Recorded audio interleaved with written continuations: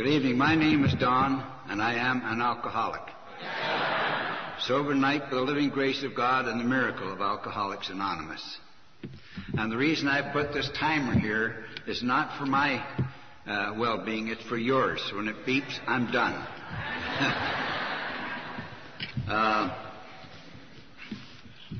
First of all, I'd like to thank the committee for inviting me down here. I've had a wonderful time, and I think this is a great conference. And that was a very nice introduction. They're always not that nice with me. One time in my home group, I was introduced, and they said, our speaker tonight has been a delegate to the General Service Conference of Alcoholics Anonymous. He has been a trustee in the General Service Board of Alcoholics Anonymous, and he's...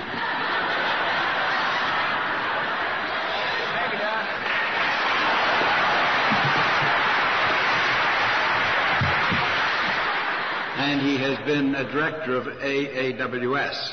And so it's great pleasure to introduce one of AA's real has-beens, Don. So that's about it. I want to thank the committee for the invitation, and your hospitality is absolutely wonderful. And you know, when I think about alcoholism and what we know today about it, I can go back in history and I can pick out alcoholics. And of course, my favorite is Christopher Columbus in 1492. Now, I know Christopher Columbus had to be an alcoholic. The reason I say that is when he left home, he had no idea where he was going. And I'm going to quit that. When he got here, he didn't know where he was. And when he got back home, he didn't know where he'd been. Now, I don't know about anybody else, but that sounds remarkably like my drinking story. And I was told I should tell a drinking story at a conference, and the only drinking story I can remember is from the Second World War. And this is a story about the young playboy who met a young woman down in the bar. And they started into a little conversation, and so he invited her up to his room in the hotel to show her his etchings. So that's what they did back in those days. And when he got her up there, she was well-groomed, chic, and seemingly quite intellectual. So he asked her if she'd care for a drop of port or sherry wine. Why, sherry, by all means, she replied, because sherry to me is the nectar of all gods. Just looking at it here in its crystal clear decanter fills me with the anticipation of a heavenly thrill. And when the stopper is removed and that gorgeous liquid is poured into a glass, I inhale the delicious tangy fumes, and I am lifted on the wings of ecstasy. It seems I taste its magic potion, and my whole being seems to glow. 1,000 violins throb in my ears, and I'm sent into another world. On the other hand, she said, port makes me fart.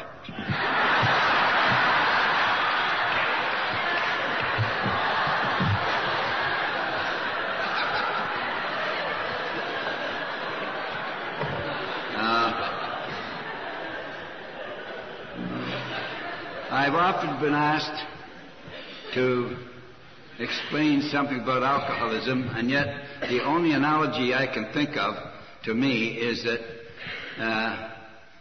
alcoholism is very similar to body odor. Now, the reason I say that is there is no cure in the world for body odor. There is no cure in the world for alcoholism either. However, there is successful treatment for both conditions. Now, if body odor is your problem, you can't take 3 or 4 baths today and go for the next 3 or 4 weeks without taking one. It doesn't work. And yet we have people come to Alcoholics Anonymous, and they go to 3 or 4 meetings in a week, and they decide they can skip for the next 6 weeks. It just doesn't work. It comes right back just as quick as... It must be done on a regular, consistent basis. Attendance of meetings of Alcoholics Anonymous. And I still average about 3 meetings a week, which I've been doing for over 50 years. And so people say, well, don't you do anything else? And I think, well, what else is there to do? Everything has changed in my whole life since I came to Alcoholics Anonymous. I'm very grateful to AA for what has happened. Now, when I came into AA, it wasn't like it is today. I can tell you that. It was back in 1948, and it was up in, I was on a geographical cure, going up to northern Ontario in Canada, and I figured if I got away up north, away from the big cities, I wouldn't have to drink because I didn't think people had drinking problems in small towns. But I got up north and found out they drink there as anywhere else. And so what they did in those days is you didn't search out Alcoholics Anonymous. They came and found you. And what they did is when the newcomer would come in and they'd talk to him and get him coming, and they'd say, now, do you know another alcoholic? And he'd say yes, and they'd say, go and get one. Bring him in. And in those days they didn't have women alcoholics. They didn't think women drank that much. So I had a drinking buddy, Hal Fleming, who in 1947 at Christmas and New Year's, he was put in the hospital with acute alcoholism. And while he was there, a pastor came and visited him and asked him, what are you doing here, Mr. Fleming? And Hal said, oh, I'm here because I'm an alcoholic. And the pastor says, why don't you stop drinking? And he said, I would if I could, but I can't. He said, I've tried everything and I can't stop. So the pastor says, I know a member of Alcoholics Anonymous. I'll ask him to come and see you. Which he did, and Hal got out of that hospital bed, never to take another drink again until he died sober some 25 years later. And so Hal, the first thing he did in that group is they said to Hal, and by the way, I had a little grocery store up in Cobalt, northern Ontario, mining town, and we lived above the store. And so Hal went to his first meeting, and the old story, they asked him, do you know another alcoholic? And he says, oh, sure, Nicholson down in the grocery store in Cobalt. Everybody knows he's a drunk. So the only one that didn't know was me. So anyway, they said, go and get him. And so he came down, and my late wife, her definition of it, he started haunting us. So he came in every day, and of course I decided at Christmas time to go in the wagon for 1 year, just to prove to my wife that I was not an alcoholic, because she stated that she was a nurse, and she said, you know, if you could go for a whole year without taking a drink, I would never bring it up again. So I told her she was on, and I went through Christmas and New Year without a drink, you know, very sanctimoniously and self-righteously, of course. And I poured drinks for guests coming in, and they'd say, aren't you going to join us? And I'd say, no, I can't. And they'd say, why not? And I'd say, her. You know, they'd say, what's the matter with her? And they'd say, well, her mother started the temperance organization, and she's a chip off the old block, and they're not happy unless everybody else is miserable. So, but I made a deal with her. I quit drinking. So anyway, Hal had nothing better to do than every day he came over to that store where I was and ordered a Coke and started drinking his Coke and tried to talk to me about Alcoholics Anonymous. And every time he used that word, I'd look around to make sure that nobody was here, could hear it, because that was terrible, those words. And I told him, well, Hal, it's all right, I'm on the wagon anyway, and I don't drink, but I'm glad to hear you're doing okay. And as my late wife described it, he just started to haunt our place. On January, and then come February, I said to my late wife that I was going up to a town up north, some guys, to a Legion meeting. And she says, who's going? And I told her, and she says, I don't think you should go. And I said, why not? She says, because you've been doing so well now, and I'm afraid you'll start drinking again. And of course, she just threw down the gauntlet. She challenged me. So I decided I was going to go whether she liked it or not, just to prove that I could do this. Well, we no sooner pulled out of town on Saturday night, and one of the boys pulled out a bottle of Sandy McDonald Scotch whiskey. I can still see it vividly today. And they passed it around and came to me, and I thought, you know, She doesn't trust me. You know, that's been the whole problem since we've been married.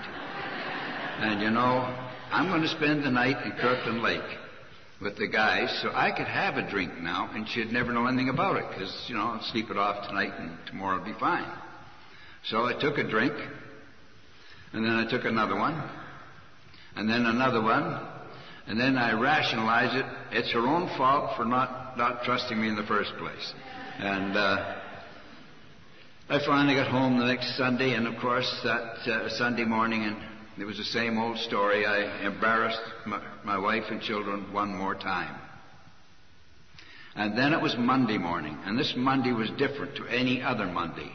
There's no more wagging the finger. There's no lecture. There was nothing. She was in the kitchen, and she kept her back to me. And every time I tried to talk to her, she'd turn her back and, you know, keep away from it. And I knew I was in deep trouble because I tried everything. And I'd always been able to talk my way out of these things. But this day it was really different. And that she was thinking that morning she had decided she was in a hopeless marriage, and that she figured it'd be best if she took the two children and went home, took them home with her, and left me. Now, I didn't know that at the time, but she just wouldn't talk to me. But, you know, I had this sixth sense that I was in deep trouble. And I told her one time that I had a sixth sense. And she says, Donald, I'm so glad you do, because you obviously lack the other five. So, you know, I couldn't figure this out, and we lived, as I said, above the store, and she just refused to talk to me and kept her back to me. And so I went downstairs, and then as I was on the way down the stairs to the store, it suddenly dawned on me, this is the morning I have to go and see that banker.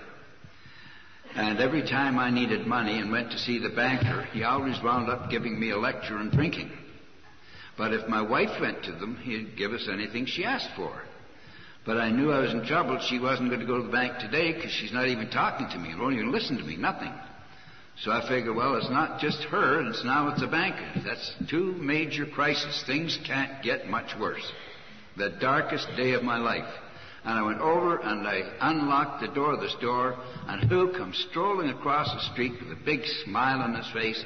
Hal Fleming from the A&A. And I said, well, that does it. They say troubles come in threes, so there's her, the banker, and now this guy from the A&A. So Hal came in and wanted to know, how are things going? And I says, fine. And he said, are you still in the wagon? And of course I lied. I said, of course I am. And I'm chewing a big wad of dentine gum. They tell me this all later. And he knew that the only time I chewed dentine gum was the morning after, so customers couldn't smell my breath. So he saw me chewing gum, and he'd been waiting for that, so he came in and he started talking. And so every day he'd come over and I'd see him coming, I'd head to the back room somewhere and avoid him. And then Friday rolled around and I'd stayed sober all week, right from Monday to Friday. So he finally came in and got his Coke, and then he started talking to me about, you know, this business of AA. And then I thought, well, I wonder if I went and told her I was going to go to AA, maybe she'd change her attitude. So I'd been sober Monday, Tuesday, Wednesday, Thursday, and Friday. So if you didn't drink for a whole week, why would you have to go to AA? So I said to Hal, you wait here. And he stayed down, and I ran up the back stairs and went in and talked to my wife, and she was still incommunicado. And I said, Hal Fleming's downstairs. Nothing. And I said, I'm going to an A&A meeting with him on Friday night. That did it. She turned around and threw her arms around me and said, oh, Donald, I'm so glad you're finally going to do something about your drinking. I thought, nice going. I got her now. So I said, will you go to the bank for me? She said, yes. What should I tell him? So I told her what to say to the banker, and started back down the stairs again. I just imagine. 3 major crises this morning, her, the banker, and Hal Fleming. Now she's fixed up. She's going to see the banker. All I have to do is get rid of Hal, and I'm not going to go to that meeting with him, that's for sure. I'll think of some excuse. Anyway, pardon me, that was on Monday. And then anyway, Friday rolls around, and I thought he hadn't showed up, and I thought he's forgotten. So I closed the store a little early, got upstairs, and and sat down at the table and was eating dinner, and the phone rang, and it was Hal Fleming on the phone. And so I started making my excuses why I couldn't go over to their meeting tonight. And with that, my wife tapped me on the shoulder. She says, "You promised, and I don't mind you breaking your word with me and the children, but at least you keep your word with other people." And I said, "What time's the meeting, Hal?" And then he said, "It's at 8:30. And I said, "Where is it?" And he said, "It's in Haileybury, the next town, up 5 miles up the road." I says, "Good, we can go up in one bus and back in the next, because the buses ran every hour." He says, "We don't have to do that. One of the members is here with his car. We'll come over and pick you up." I said, "Don't you dare come over here." I could just see this big white station wagon with Alcoholics Anonymous written on the side of it, and one of those music things on the roof of the car, blaring music, and all these characters, with bald heads and pigtails and long robes, handing out flowers and pamphlets and all that crap, saying about getting saved. And I didn't want to be saved by anybody. And so I thought, if the neighbors ever saw their car at my door, they'd think I was one of them. So I said, "Don't you dare come over here. I'll come over to your place, Hal," because he lived a couple of blocks away. And so I went down the back stairs and out the back door so nobody would see me, my hat down over my eyes and coat collar up because it was February. And I got over to this meeting. I got over to Hal's place. And I met Harry. And Harry was wearing a suit and tie, clean shaven. And I said to Hal, "What does this bird do?" He says, "Oh, he's the court clerk." I said, "You mean the courts are behind this thing?" He says, No. He's a member of AA. Like I am. So he said, "We'll give you a ride over to the meeting." And so we went over and we went to Terry Smith's house. And Terry was the manager of the lumber company. And I knew he didn't drink. I'd heard that he wasn't drinking. And so we went in, and in those days we had to meet in each other's homes because it was so anonymous. We'd never go to a church or any place else to have a meeting because somebody might see you and pass the word along. And so it was super anonymous. And I'm very nervous with Harry and Hal and Terry there until one of the other fellows walked in, and I said, I knew him. He was a real drunk because every time I was out of the bootleggers, I saw him there, Ernie. So they started. And each one in turn started doing what we still do to this day. Describe in a general way what they used to be like, what happened, and what they were like now. And as they were talking, I'm nodding my head. And after a while, I figured it all out. What these birds do, they phone your wife, they find out all about you, then they say they did these things, and that's how they suck people into this deal. And I said, "But I'm not that stupid." And finally I said, "What are you guys talking about?" And they said, "Well, this is just a description of the general symptoms of alcoholism." Not only was I alcoholic, I was stupid too, because I said, "Well, I've done all those things and I'm not an alcoholic." I was like waving a red flag at a bull. Then they just pounced on me. And the deal in those days was the meeting lasted as long as it took them to convince the newcomer to come back to the next meeting. And that meeting started at 8:30 sharp, and I got home at 2:30 in the morning. They would not give in. My wife was still awake, and she said, "How did it go?" And I said, "Well, the way these guys have laid it out, I'll give this thing a trial and see what happens. But if you dare tell anybody in your family or my family, that's the end of it. Quit." And she said, "Don't worry, I won't tell a soul." And God bless her, she never did. And so that's how I got into Alcoholics Anonymous, and that's what they did in those days. But we'd never have a meeting like this in a public place because we were so anonymous, it was unbelievable. It would be hard for a drunk even to find out how to find us. But we did, and then the first thing they said to me is, "Do you know anybody else that's an alcoholic?" And I said, "Oh, sure, Gordy Norcross, the butcher."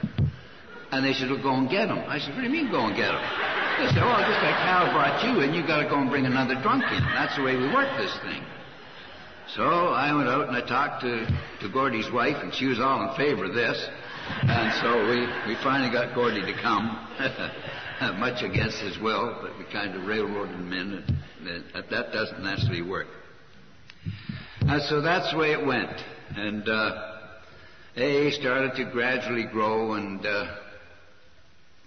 I can remember the first time one of the fellows brought his wife to the meeting, and by this time we're meeting over in a different place, and we said, "How come you brought your wife, Bill?" And he said, "Well, she's going to come to the meeting." And he said, "What do you mean?" He said, "Well, she's an alcoholic too." And he said, "She can't come to the meeting." And he said, "Why not?" I said, "They don't have women alcoholics," because we'd never heard of it. And so we made her stay at home in our place with my wife. She talked to her for a while. And I went to the meeting, and after the meeting, Bill had convinced us that she was as bad or worse than he got sometimes. So we had a private little meeting after the regular meeting at home just for her, because we thought if that outfit ever finds out we let a woman in, there'd be a problem. Then one day we heard about some gal by the name of Sybil Corwin out in California had joined Alcoholics Anonymous. And then another gal in New York, Marty Mann, had joined Alcoholics Anonymous. And we thought, well, California and New York, that's where all the weirdos live. That's different. But it wasn't different. And God bless us, finally we started to grow up and things began to change. And as it changed, Alcoholics Anonymous grew and grew and grew. And it became absolutely wonderful. And I think that Alcoholics Anonymous is one of the modern day miracles. Because I was not an atheist when I came to AA, but I was an agnostic. Because atheists don't have holidays, or very few. So I didn't want to call myself an atheist, but I was an agnostic. And I used to say, I don't believe in this stuff because I've just come out of the war, the Second World War. I was a fighter pilot during the war. It had been shot down 3 times and a bunch of other things, and become very hardened and everything else, and didn't believe in all this stuff. But we gradually grew and things began to change. As we went along in Alcoholics Anonymous, keep going, things begin to change. We begin to see things in a different light. And one of my big things about religion was that when my wife wanted to talk about church and everything else, I said, "No, you and the kids can go, but I don't believe in that stuff." And they said, my wife would say to me, "Why don't you believe in it?" And I says, "Because common sense tells me that this religion's a bunch of baloney." Because I said, look at if this were true, if this God were really true, He'd perform a miracle that I could witness with my own eyes. But where are all the miracles? You read about them in Reader's Digest. Yugoslavia, Spain, Italy, France. Never where they speak English, though, you'll notice. And so, if there was such a thing, He'd perform a miracle that I could witness with my own eyes. But no miracle, so no God. And so that's what I thought. But then they say you just keep coming back. And on a regular, consistent basis, things gradually begin to change. And as they change, we become aware of many things. And one of the things we used to have is a dictionary in our group, because we started looking up the definitions of words. And one of the earliest words I learned in AA was the definition of honesty, which is the total absence of any intent to deceive. Because my wife would ask me a question, I'll say, "What do you think I did about that?" Not say what I did, but just let her believe that I did do it. And I figured, well, if she jumped to the conclusion I'd done it, that's, her fault, not mine. I didn't lie to her about it. But that was the thing the guys taught me, to practice a little honesty. Another thing is we had to learn about humility. And all humility is not thinking less of me, but thinking of me less. And you keep going to things differently, and as you go and you stay sober, everything begins to change. And of course, one of the things that I noticed we talked about, we read it still, I guess, in our group, for alcoholism is they don't know what it is for sure, but many people think it's just one of these problems that some people have, and It wasn't until 1980, though, that the geneticists discovered alcoholism is a biochemical genetic disorder. That simply means that it is hereditary. And if one of your parents is an alcoholic and they have children, there's a 35 times greater chance the offspring will be alcoholic. If both parents are alcoholic, there's a 400 times greater chance the offspring will be alcoholic. And of course, it can skip one generation, but not two. So when somebody says, I can't understand it, there's no alcoholism in my family, so you say, if your parents never took a drink, one of your grandparents had. It's that simple. And that's not AA's philosophy, that's from the geneticists, that they know these things. And then as time went on, I began to notice, just keeping my eyes open and listening, that as time went on, my head began to clear and I began to notice some things around me. And I think, I'm the guy who said if they could show me a miracle, that I could believe in a power greater than myself. But no miracles, so no power greater than myself. But as time went on, I became aware of certain things. And one of the things what enters our heads after we get sober for a little while, there's something called a little bit of common sense begins to slip in, and we become aware of things. I used to think a miracle, and you think of, well, fingerprints. Each individual has 10 prints. And sometime in September or October this year, there's going to be a child born that will be the 9 millionth child on the face of this earth. Now, each one of those 9 million will have 10 fingerprints. That's 90 million without duplication. There has never, ever been a duplication of fingerprints. So if some genius here could explain to me how you can have 90 billion of anything without duplication, that has to be a miracle. So that was just one. I discovered another one in the medical field, and that's blood vessels. That each human being has over 100,000 miles of blood vessels in their body. Each human being. Now, 100,000, that's a little more than 4 times around the world. And that's each and every one of us. That has to be another miracle, along with the fingerprints. Another thing, we all know we're very fortunate today with our aircraft, and I've been very fortunate to fly overseas a number of times on the Boeing 747. And now, sometime about 35 years ago, the aeronautical engineers, before they designed that 747, they discovered that the goose is the heaviest bird that flies. And they always fly in sort of a V formation. And so they studied them and find out the reason they did that was because the lead goose flaps his wings and the other geese fly along in that burbled air. And as when you fly along in burbled air rather than smooth air,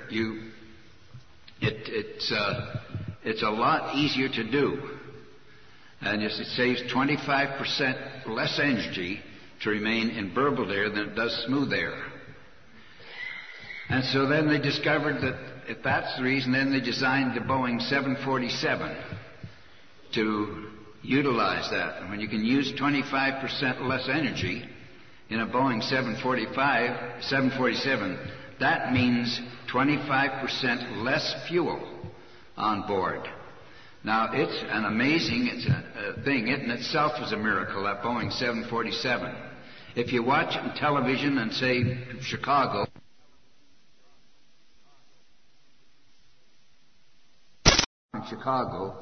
as the nose wheel lifts off the ground, that aircraft is traveling at 165 miles per hour. And it goes a climb of a 45-degree angle. And on board, there's 60,000 gallons of fuel on each one. That's enough to fill 2 suburban swimming pools. And on the climb to altitude to 40,000 feet, they burn off 6,000 gallons. And remember, that airplane is carrying probably 325 passengers, 22 crew, and all the luggage and freight. And it flies non-stop from, say, Minneapolis to Tokyo in 12 hours, or Chicago, or any of these others. And so you see, that's one of the modern day miracles, that 747. And it was attributed to the aeronautical engineers studying the geese. And they designed that aircraft because of that. The other thing, one of the other things that I noticed about a miracle, and I'm the guy who said there never were any miracles, but all you have to do is just open your eyes and be aware of them. When you take a tiny brown seed and plant it in black soil, you just have to push it down a little ways and give it some moisture and light. And the next thing you know, you get a dark green plant. Now, how can you get a dark green plant out of black soil from a tiny brown seed? So what you do is you pull the plant out of the ground, and it has a bright red root. A bright red root on a dark green plant out of black soil from a tiny brown seed.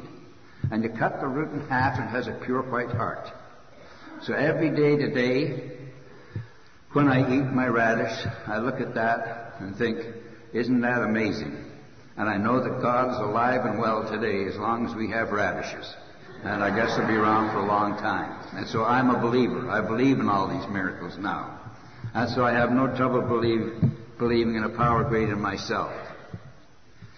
Some of the things we did in the early days, I say it's a lot different now because AA has grown. It's grown so well.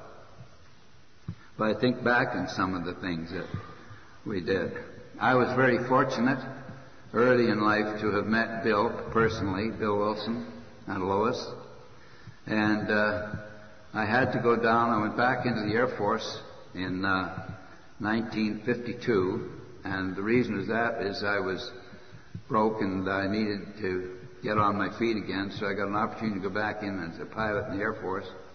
And to help build a mid-Canada line. Because at that time, they thought that Russia was going to invade the United States from the north, come down through Canada. So the United States Air Force and Canadian Air Force formed a team and built a line right across northern Canada. And we had to do it with helicopters.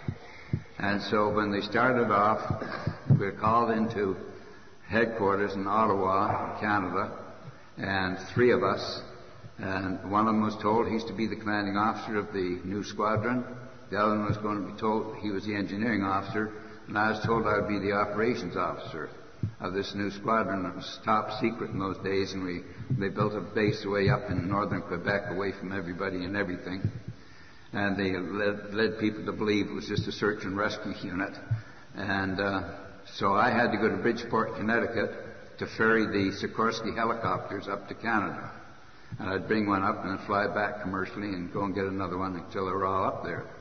But very often what had happened is I'd get down there and Mr. Igor Sikorsky was still running the plant, and they'd say, we're sorry that your airplane won't be ready today. There's been a glitch in the line, so why don't you just run into town for a day and then it'll be ready tomorrow. So I'd go into New York on the train. It was about a 45-minute run in.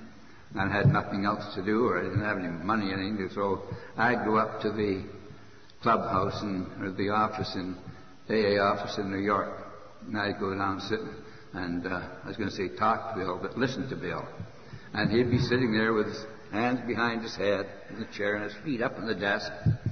And he'd be talking away, and he was just unbelievable. And he had a couple of people paid, and the rest were volunteers. And so I'd do that on a regular basis. And of course, he wasn't famous in those days. He wasn't nearly as well known as he became later on. But then I guess we were blessed. He had a tremendous recovery. And so we're very blessed that he started Alcoholics Anonymous. And I remember on one occasion he said, one day this fellowship will be 100,000 strong. And I thought, boy, is this guy ever a dreamer, 100,000, an awful lot of people. And of course, now we know, I think the official figure is 2 million members of AA, but that's a false figure, because I know of many groups that aren't even registered with New York. So how do they account for all of them? And the other thing is, it was 2 years ago, the 18 millionth copy of the big book went out of our General Service Office. And it's only second to the Holy Bible for the number of books published in this country. And it's still growing, and they're going out over 1 million a year now. So that tells us that more and more people are becoming aware of AA. In fact, it's no longer a disgrace. It's no longer secret. It's getting to be sort of a thing now to be a member of AA, you know. I don't drink, and they say, oh, AA? And that's right. So, but those are some of the things that used to do. And then I thought, my problem was I had a whole lot of problems with this business of God. And so they had to talk to me, and they had to convince me, because at that time, as I said, I was the youngest person in Canada to have joined AA. I was still in my 20s, late 20s. And so they said, well, for your purposes, Don, don't worry about the word God. All that means is good, orderly direction. And that's all that was missing in your life, was good, orderly direction for God. And so you come to believe, we admit we're alcoholic,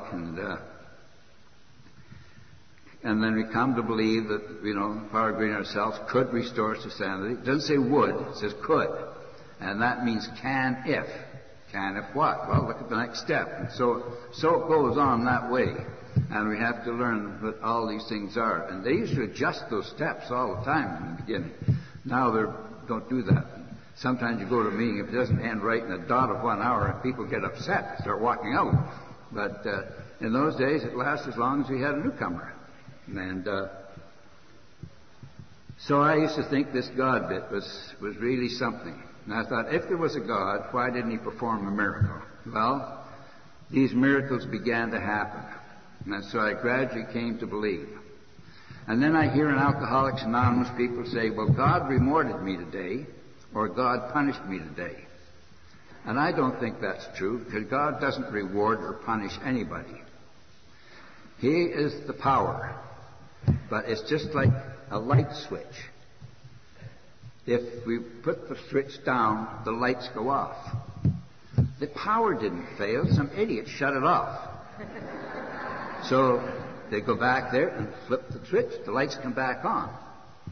And the power is there for light or dark, light or dark. But the power doesn't motivate it. It's a human being.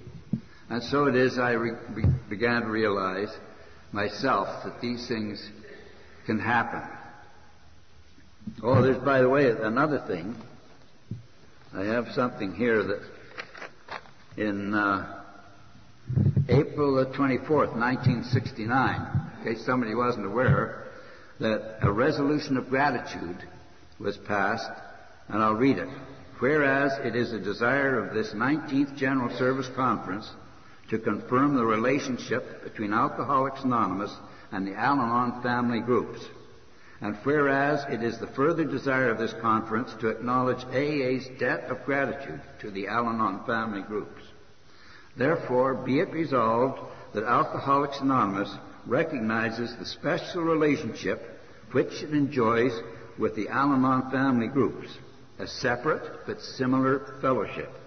And be it further resolved that Alcoholics Anonymous wishes to recognize, and hereby does recognize, the great contribution which the Al-Anon family groups have made and are making in assisting the families of alcoholics everywhere. And as we all witnessed the past Al-Anon meeting, I think we alcoholics should recognize the work that Al-Anon does, and by a debt of gratitude to Al-Anon.